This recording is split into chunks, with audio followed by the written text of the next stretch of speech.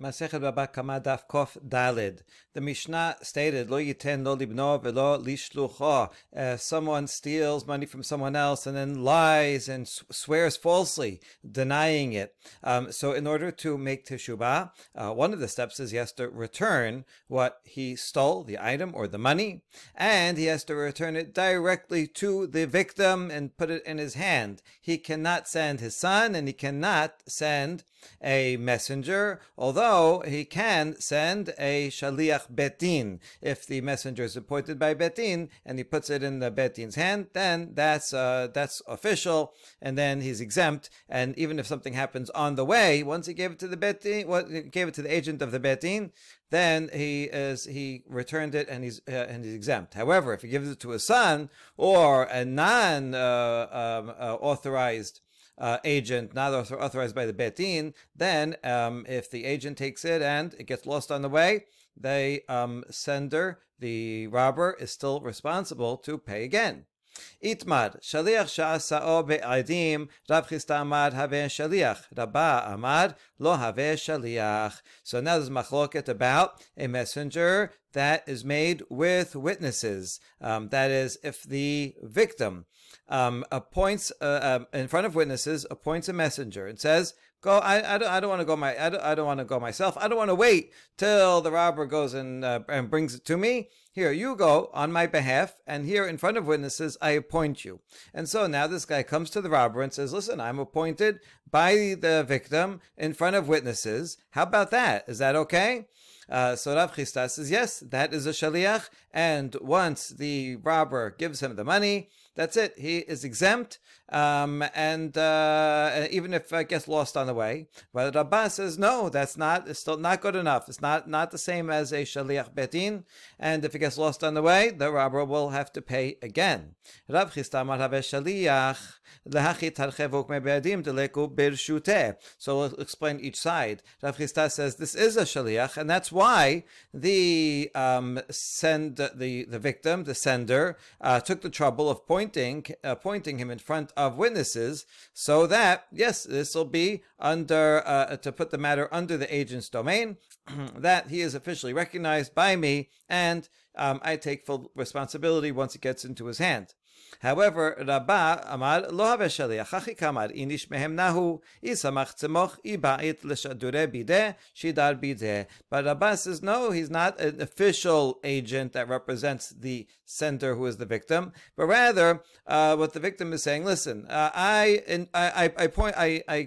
appointed this guy in front of witnesses just to tell you that he's a trustworthy person. I think he's trustworthy, and therefore, if you, the robber, want to rely on him to send the money, then go ahead and send the money in his possession.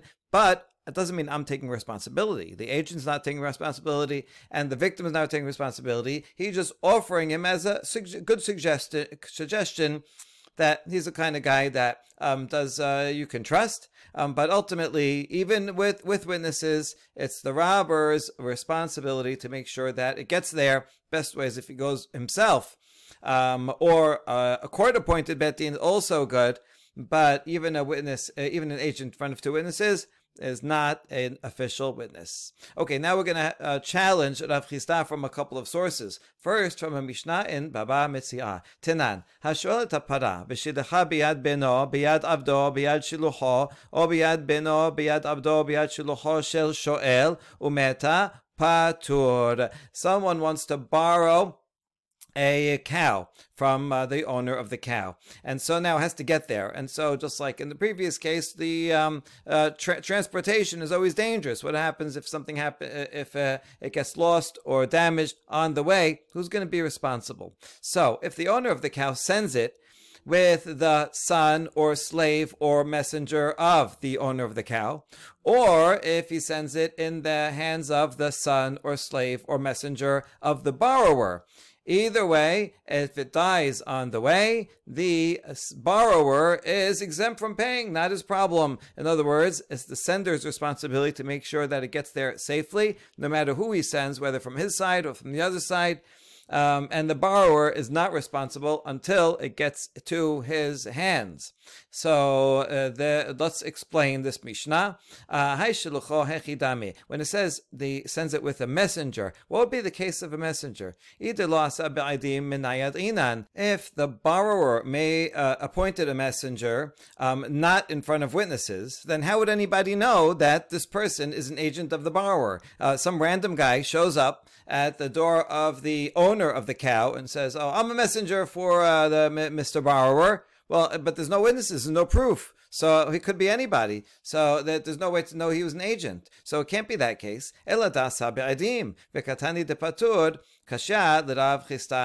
it just makes sense. It must be that he appointed him with witnesses. And so there's proof. He comes to the door. He says, look, here's witnesses that were there. These witnesses saw the borrower appoint me as an agent to take this cow. And the witnesses say, yes, yeah, we saw him say that.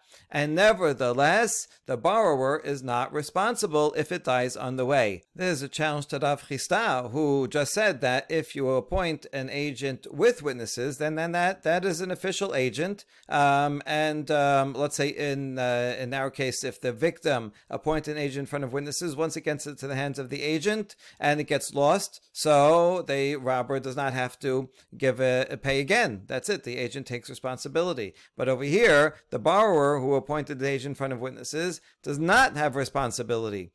He says patur. So how can we reconcile Rav Chisda? Kedamar Rav Chisda bischiro ulkito hachaname bischiro ulkito. In fact, this is a case where the agent was not appointed in front of witnesses. The borrower just sent him. And that which you asked, well, how do you know that this is an agent of the borrower? We're talking about a case where it was a person who works for the borrower. The guy who wants to borrow the cow, it's his hired hand or his regular harvester. So people recognize him. Oh, this is the guy. Yeah, he works on the borrower's field. If he shows up and says, listen, my boss wants to borrow the cow, I'm here to take it. So then we know that he is in fact has been sent by the borrower. The thing is that it's not in front of witnesses, so it doesn't become official, and he doesn't take responsibility for it. So that's how Rav Chisda can reconcile it. Rav Chisda actually says this about another case, the case coming up. We're just using Rav Chisda's answer that he said in the next case and applying it here also because it answers the question. So here now another challenge against Rav Chisda. Tenan, this one from our Mishnah. The Mishnah taught that the robbery victim who wants to repay what he owes should not give it to the son of the victim or the agent of the victim, that the victim sends someone. So this agent, what kind of case is it? If the robbery victim did not appoint this agent in front of witnesses, then how is anybody supposed to know that he's an agent? A random person shows up at the robber's door and says, "Oh, I'm an agent for the victim, and give me the money." It can't be. Rather, must be that the agent appointed him in front of witnesses, and the witnesses come along. Yes, we are witnesses. We saw this is an official agent of the victim, and you should pay him for it. And yet the Mishnah says that it doesn't work. And that return, giving that agent the money, is not considered returning the lost item until it gets actually to his hands. And if it gets lost on the way, the robber will be responsible. So this is exactly against Rav Chisda, who said that if it's in front of witnesses, then an agent is valid. Targema Rav Chisda bischiro ulkito. Again, here Rav Chisda says we're talking about a case where the victim sent this agent not in front of two witnesses. If it was in front of two witnesses, then that's Rav Chisda says the agent would be responsible. But here we're talking about where the victim sent his regular worker that everybody knows. Who's this guy? Oh yeah, this is the worker who works on the victim's field. And he shows up, so that's how we know that he is in fact an agent for the victim. However, since it was not in front of two witnesses, so he does not take on responsibility for it, and therefore the robbery victim should not give it to him, but should make sure it gets to the victim directly. We ask a follow-up question against Rav Chisda. So you're telling me that if the victim sent an agent with witnesses, then what? Then it would be an official shaliach, and the robber would be then exempt once he repays it to the hands of the agent. Well, then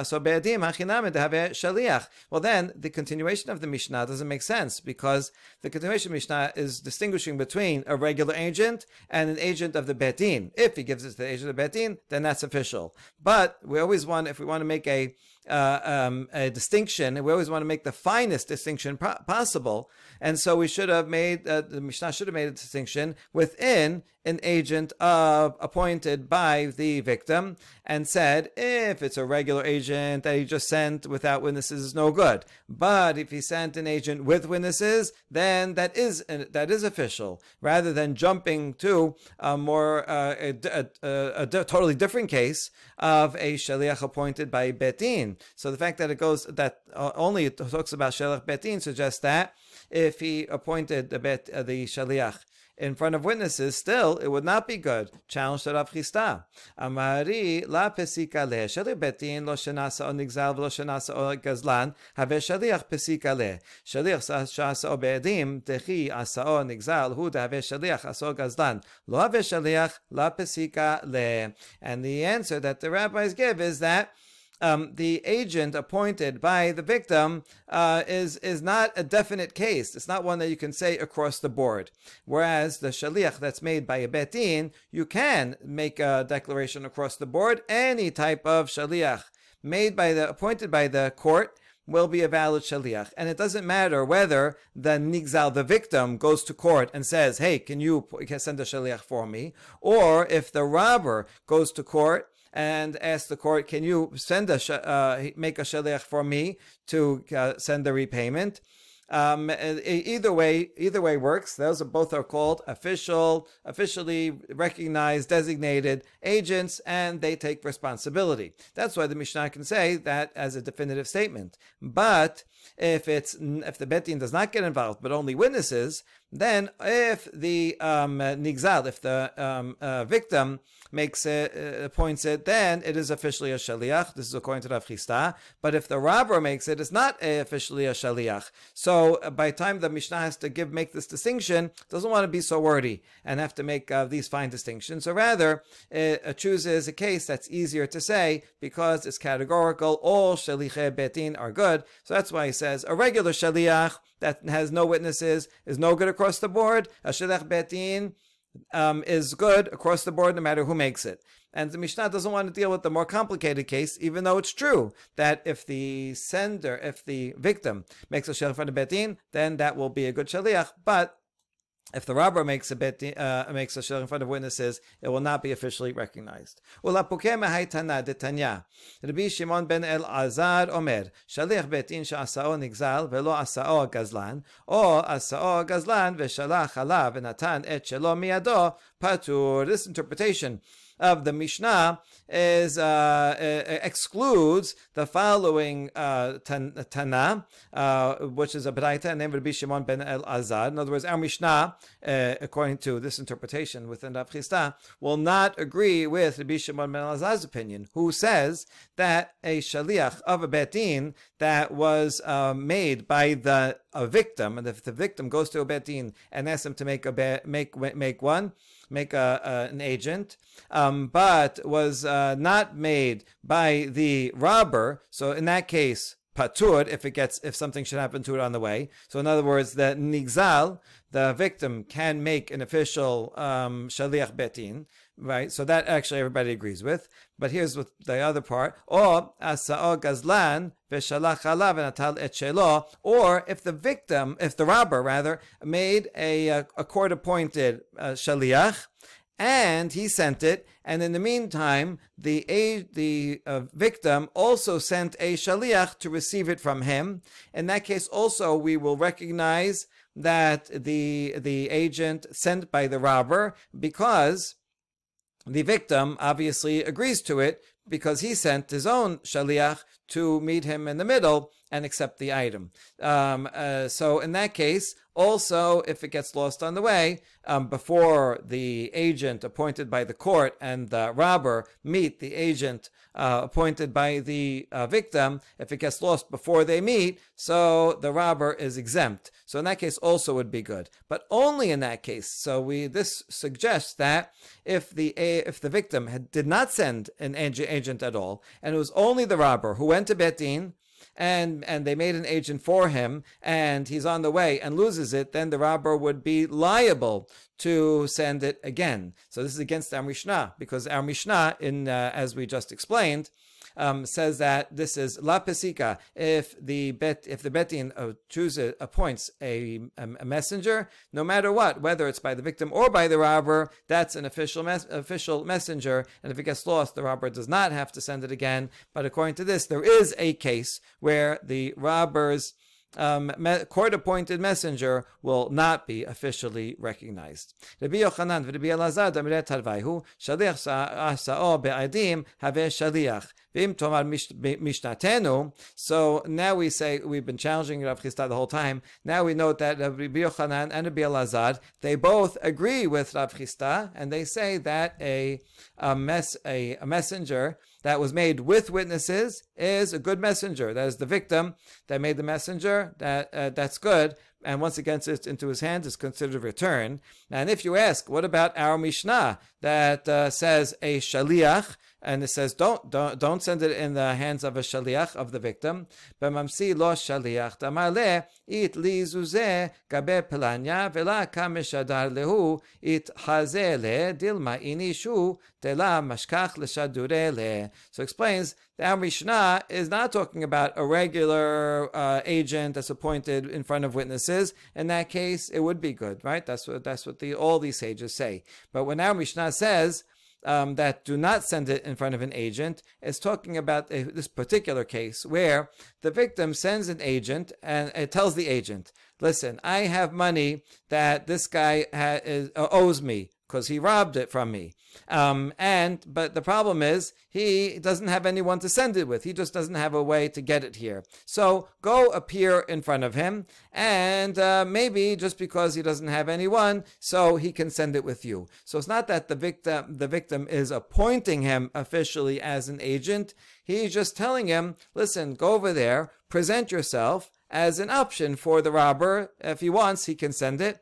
If he wants, he can send someone else, but maybe he just doesn't have anybody else. So then you can get it from there. But he doesn't mean to appoint him officially as an agent that will be responsible. The victim doesn't want to take responsibility for something happening on the way. The victim has a right to get it into his hands. It's the robber that has to make sure that it gets into his hands. So the victim will make it easier. Oh, you're going there anyway. Ask the robber if he wants to send it with you, but the robber will still be responsible. That's the case of the Mishnah. But if he appointed him as an official agent in front of witnesses, then that the agent would be responsible.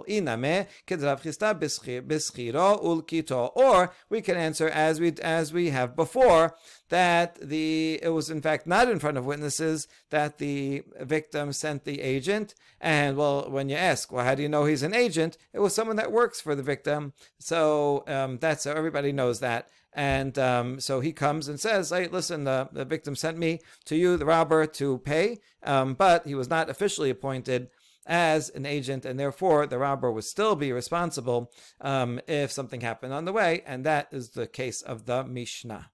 Now that we mentioned the problem of things getting lost on the way when you send it with an agent, we learn another halacha about this. Amar Rav Yehuda Amar Shemuel En meshalachin ma'ot bidyokani va'afilu adim chatumim aleha. Rabbi Yochanan Amar im adim chatumim aleha meshalachin. Let's say you have a creditor, he wants to collect money from the debtor, but he can't get there himself.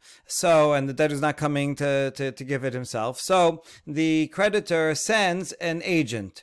Now, how's the debtor going to know that this agent is truly sent by the sender? So Shemuel's ruling is that one should not give money to a messenger who comes with a document that has a figure on it. Diukani, it's a Greek word. It means a figure. And this would be some kind of drawing or stamp that is known to be that of the sender, or a signature. Even if there are witnesses that are signed on it, authenticating that this signature, this symbol really is that of the sender, and therefore you can trust that this is an authorized agent, nevertheless, Shemuel says, not good enough. Do not trust that agent. And if you send the money with him and it gets lost, then the one who's paying, the debtor, will still be responsible to pay for it. Not an authorized signature. It's not a guarantee once you hand over the money to the agent that that's it. Now that's the creditor's responsibility. No, don't trust such a symbol. However, Rabbi Yochanan argues and says, listen, if it's just a drawing by itself, then you can't, then doesn't authorize the agent. But if there are witnesses signed on it, then once the debtor hands over the money to the agent, that's it. It's out of his hands. Now it's the responsibility of the creditor. And if the agent lost it, then he would not have to pay again. Okay, Amri Lishmuel my takantav. So now we ask, according to Shmuel, what can we do in such a case where it's not possible for them to get together personally, and the creditor wants to collect money and wants to send someone? How, in what way would it be possible to authenticate an agent so that the debtor would know that, the debtor doesn't want to send money and then it gets lost and he has to pay again. He wants a guarantee that this is the agent, and once he gives it to the agent, then the agent will be responsible. So how can we accomplish that according to Shemuel? We have an answer in the following story. Rabbi Abba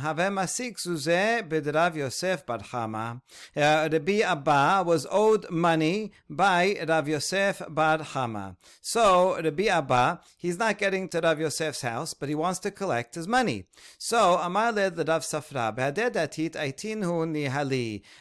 so Rabbi Abba tells Rav Safra, you're going to the area where Rav Yosef lives. On your way back, can you go and collect the money for me and bring it back to me? So Rav Safra is happy to comply, and he goes to Rav Yosef's house. But it's Rava, Rav Yosef's son, who's dealing with the matter. So this is Rava, Rav Yosef's son. He's the debtor. And the Rava says, "Mi katav lach hitkabalti."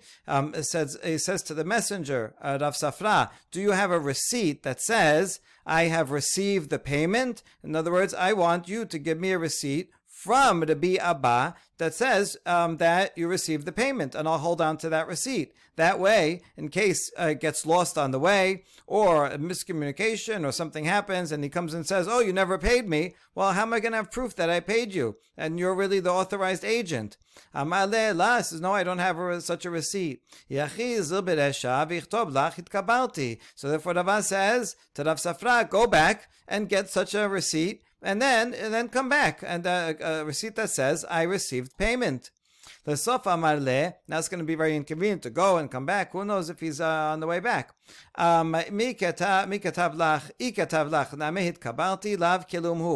thinking about it more, Rava said, "You know what? It won't even help. Even if you go back and get a receipt that says I received payment, it would not be sufficient for us. Dilma adaati chachib Rabbi Abba v'naflu zuzeh kameh yatmeh v'itkabalti Rabbi Abba lav kilumhu, because it could be that Rabbi Abba will write a receipt and he will authorize you, Rav Safra, to be an agent. But by the time you get here, Rabbi Abba may die. Now, once he dies, the agency is null and void. And in that case, Rav Safra, he may not even know that Rabbi Abba died in the meantime. But Rav Safra will no longer be an agent, and instead the payment will be due to the orphans. And this receipt of hitkabalti of Rabbi Abba will be nothing, because then the orphans will say, "Who wrote this receipt? Our father? What do you mean? After he died?" You gave it to an agent, but he wasn't an agent because he had already died by the time you gave him the money. We never received the money, and then we're going to have to pay again. So even if you come up with a receipt from Rabbi Abba, still, there's no guarantee to us that we won't have to pay again. And so I'm not going to pay the money unless he has to come himself, but he's not coming himself. So what are we going to do? So Rav Safsas says, what can I do? What can I do to satisfy you that you will know that I'm an agent and you can pay me and then you'll be off the hook? And the answer is Zil nakninu lach agab ar'a v'ta at ketob lach hitkabalti. So here's the Rava says here's what we should do. Go back to Rabbi Abba, and Rabbi Abba should transfer to you the debt. With land. See, with money and movable things, you have to either have the item itself to pull it, but if you don't have the item itself, you can do a kinyan agav. If one person transfers land, you could say, together with the land, I'm also transferring to you this movable item, or this money, or even this debt. So therefore, he should transfer the debt over to you, in which case, Rava and his father will owe the money no longer to Rabbi Abba, but rather they'll owe the money to Rav Safra himself. And then Rav Safra in his next trip will go and collect the money himself. And he's right there, so you're paying the creditor directly, and then we'll know, we paid you directly, and then you can go and work it out with Rabbi Abba. Rabbi Abba obviously trusts you, and then you will pay him pay him the rest of the money. And so that is a solution to the problem. So you cannot trust, according to Shemuel, you cannot trust a signature or a design, even if there's witnesses on it. So then how can you ever appoint an agent that you will know that this is truly him? And even if he comes with a document and a receipt, maybe the sender died in the meantime. So this is a way to do it. You transfer the loan to the agent, so it's no longer an agent. He's actually, the agent becomes the creditor himself. And another story that's similar, Ki hadra papa hava masik teresad al fezuze behozai. Aknin hu nihale Rav Shemuel bar Abba agav asefa de bete ki hata nefak leape ad tavach. Rav Papa was owed 12,000 dinar of a residence of Behozai, which was far away, and so he wanted to collect it. So he wasn't traveling there. He transferred the debt to Rav Shemuel bar Abba by the threshold of his house. In other words, here you acquire a piece of this threshold. It doesn't have to be a lot of land. It could just be even a small piece of land.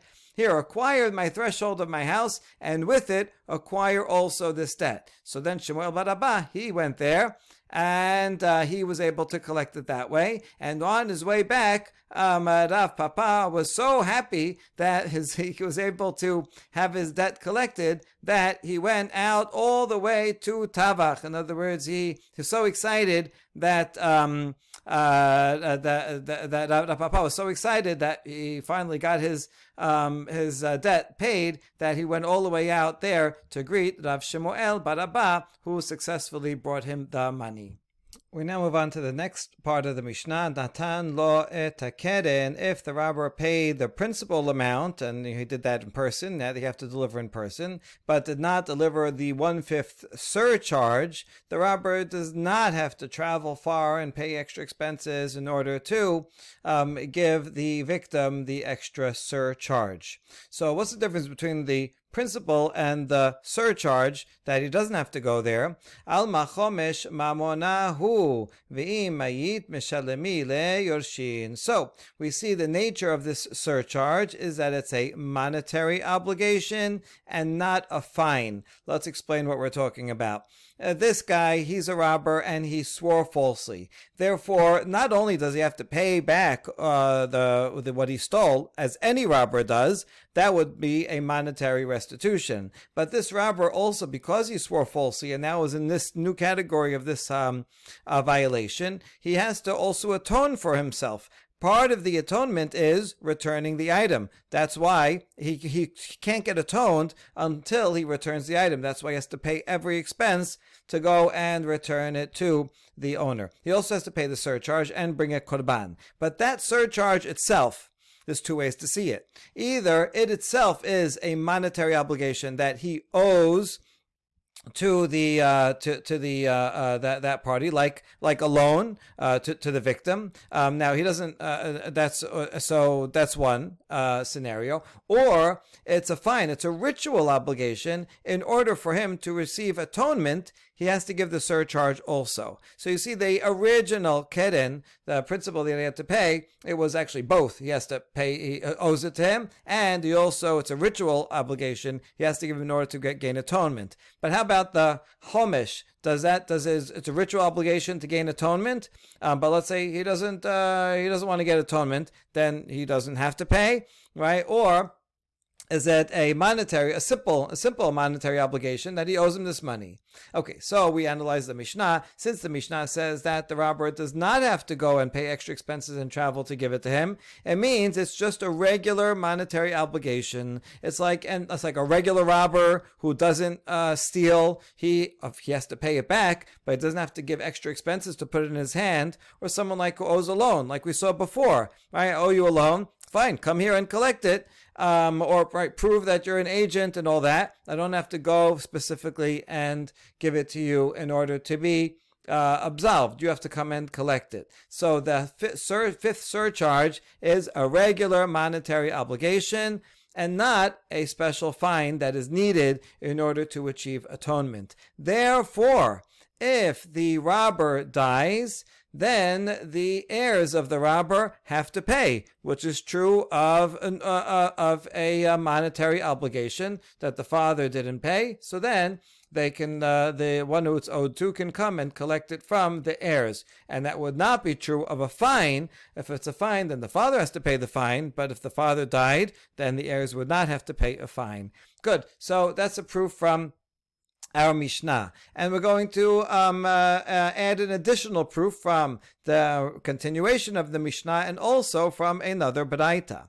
Utnaname, Natanet HaKeren v'nishma al HaChomesh, harem mosiv Chomesh al Chomesh, al machumsha mamonahu. The continuation of Mishnah said, let's say the robber paid the principal, and he took a false vow saying that, I already paid the fifth surcharge, I don't owe it. But he was lying. So now, because he lied on another debt that he actually owes, so now he's going to have to bring another surcharge on that surcharge, a fifth of that fifth, plus another korban. And if he lies about that too, it goes on forever. You see from here also that the surcharge originally was a fifth of that was a regular monetary obligation, and then because he lied about it, now it turns into something that he has to give as a fine in order to achieve atonement. But now but it now has an extra fifth. But this whole law of swearing falsely, and therefore you have to pay an extra surcharge and a sacrifice, only applies to a regular monetary obligation, which the surcharge was originally. So that's another proof. We have a Baraita that proves this also. Hagozel tchabero v'nishma lo umet. Yorshin meshalamin keren v'chomesh upeturin min ha'asham. Someone who steals from someone else and he lies falsely about it, and then that robber dies. The heirs have to pay the principal and the surcharge, but they don't have to bring korban asham. They don't bring korban asham because they're not the ones who stole and lied, so they don't have to bring a guilt offering. But they do have to pay the original amount and the surcharge. They have to pay the surcharge because anytime their father owes something and he dies, they have to pay it if it's a monetary obligation. If it was only a fine, then they would not have to pay it. All right, so now we have all those proofs.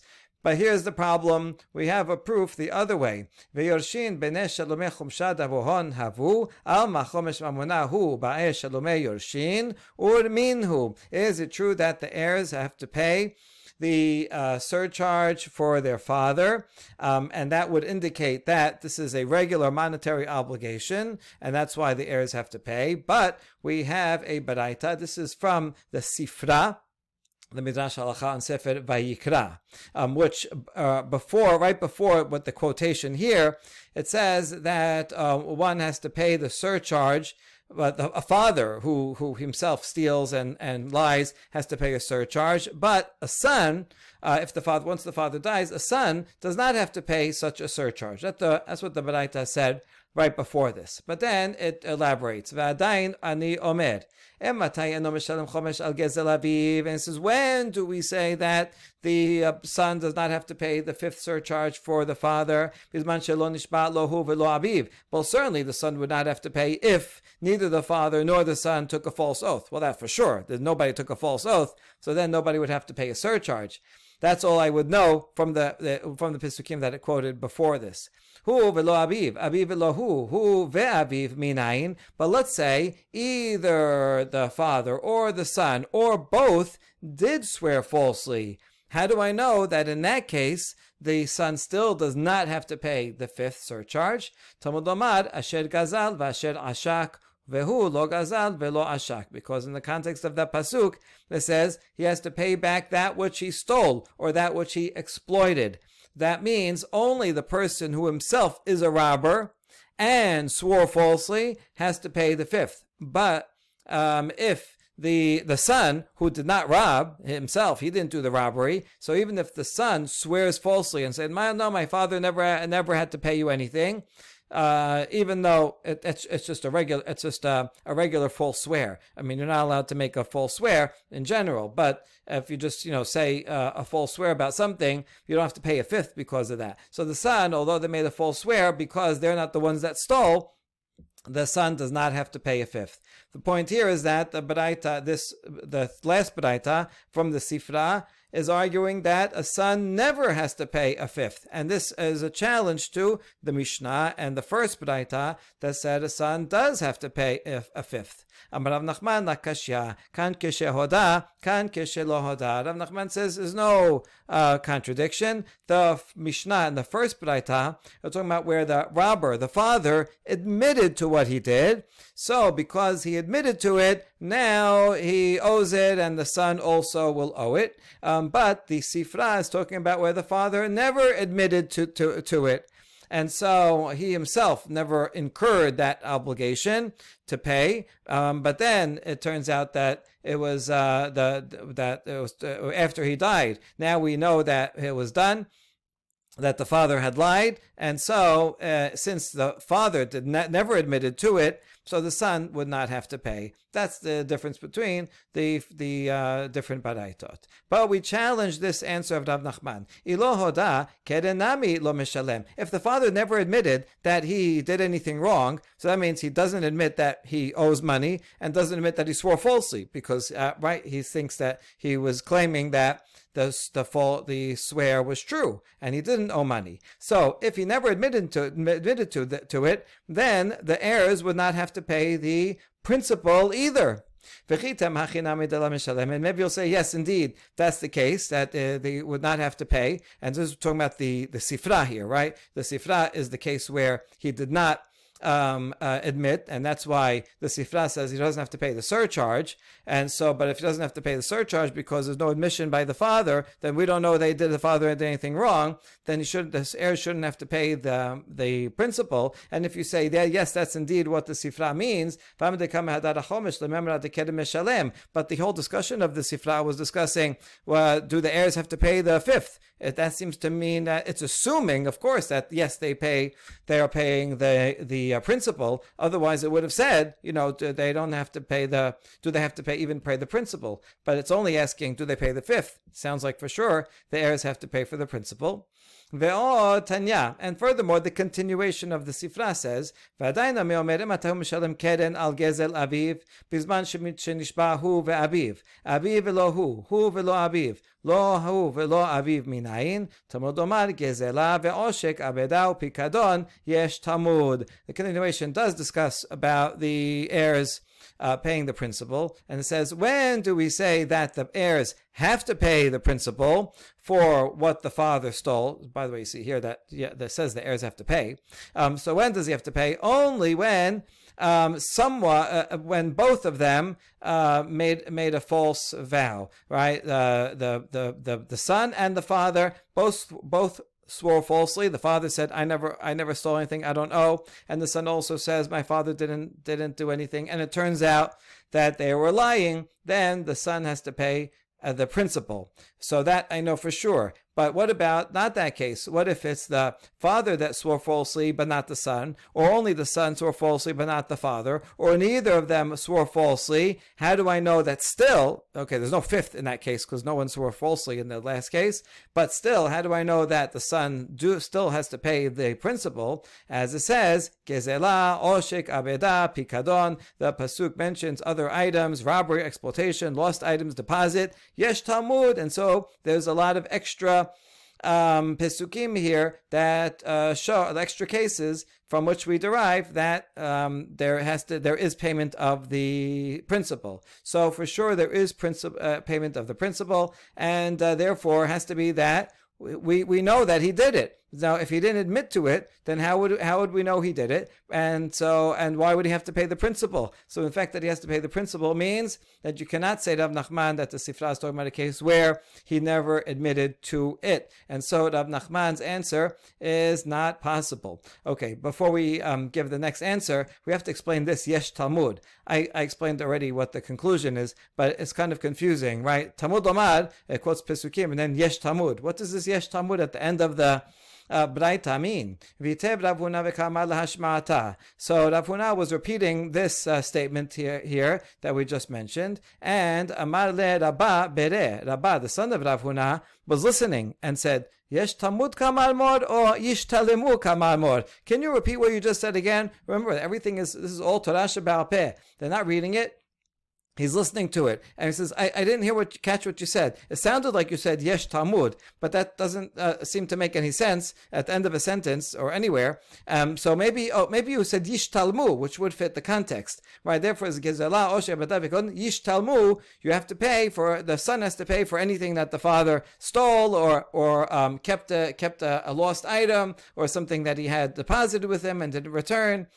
So which one did you say, Dad? Amar le yesh Talmud kamina umeribuya dikra'e amari. Yes, you heard right the first time. I said yesh Talmud. There is what to learn from here, and what I meant is that there's a lot of extra words in this pasuk and those extra words teach us that the son has to pay for the principal. Okay, so in the end, we know for sure the son has to pay the principal. Therefore, we know for sure the father did something wrong. We know that because the father must have admitted that he did something wrong, and so you can't give the answer of Rav Nachman that the Mishnah in the first Braita is when he admitted, and the second one's when they did not admit. So we need a new answer. Ela mai lo hoda abiv vehoda beno.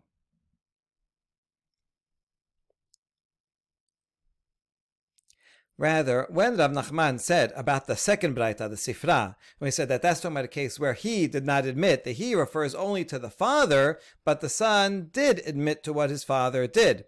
So, in other words, the father stole and swore falsely about it, but he never admitted to it, so in his lifetime, we never know that he did that, so therefore the father never became obligated to the surcharge in his lifetime. Only after he died, the son then, said, first the son may himself have sworn falsely about it, but then the son admitted, my father actually, he did steal and swore falsely. And now the son also himself swore falsely originally about it.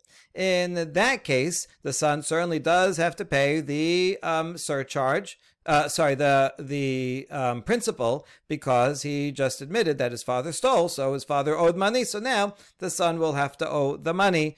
That's what the second case is, the Sifra, second Braita is talking about. But we ask about that. But in this case, the son himself made a false swear, so why doesn't he have to pay a surcharge himself for his own false swear? We're talking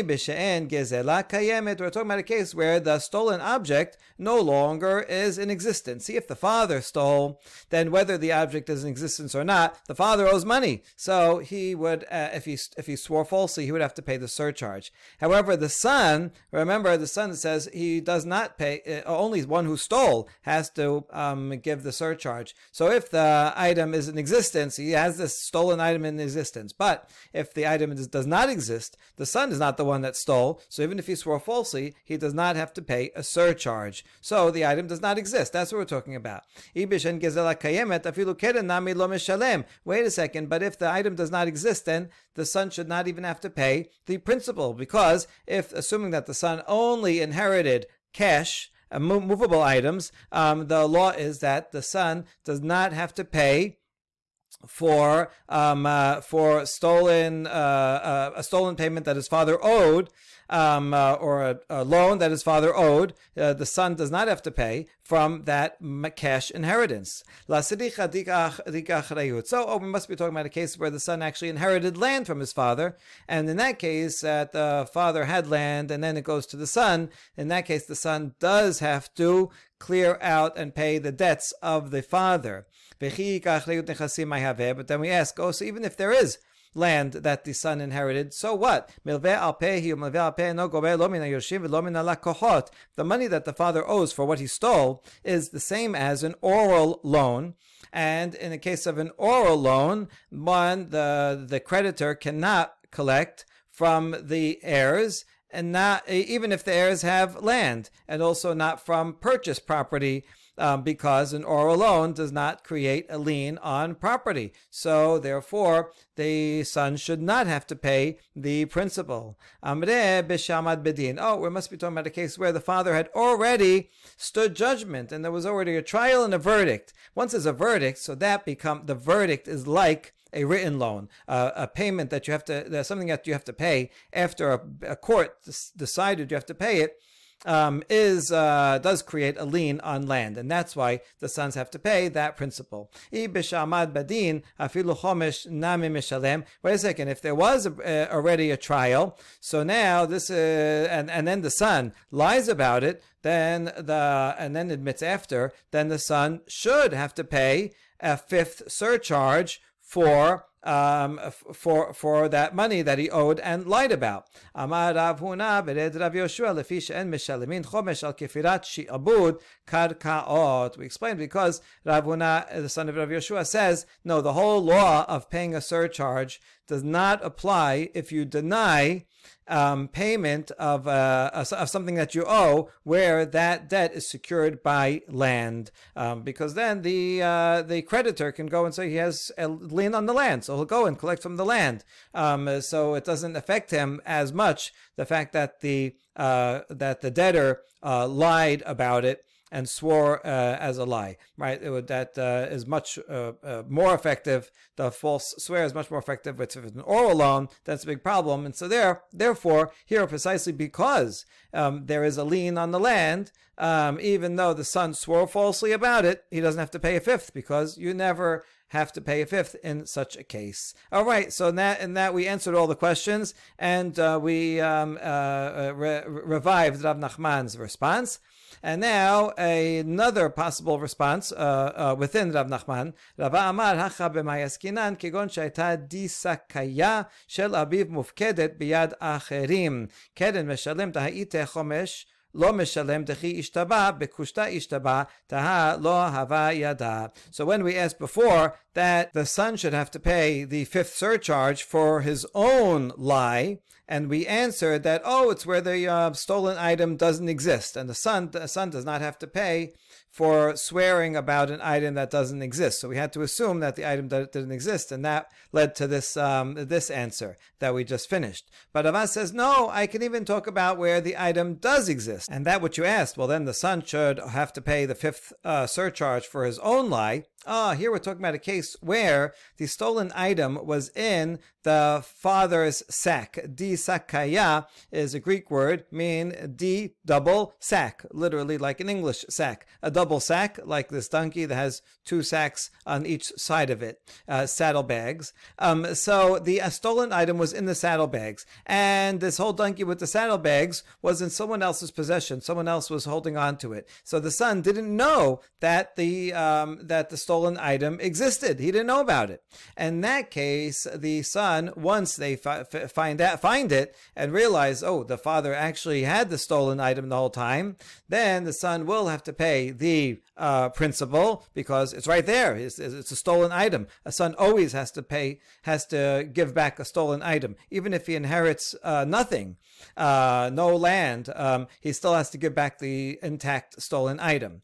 And the son, it's true, he swore swore falsely about it, but he will not have to pay a surcharge because when he made the vow, he thought he was telling the truth. He sincerely didn't know that the father had stolen it. Once that guy who had the donkey then returns it, and then they look in and they see the stolen item, so then he realizes, oh, I swore falsely, but it was a mistake. So you don't have to pay a surcharge if you swore falsely by mistake. So the Vas says that the second Baraita, the Sifra, could in fact be talking about this case, and this also resolves the contradiction. Baruch Adonai Leolam, Amen ve'Amen. Or like a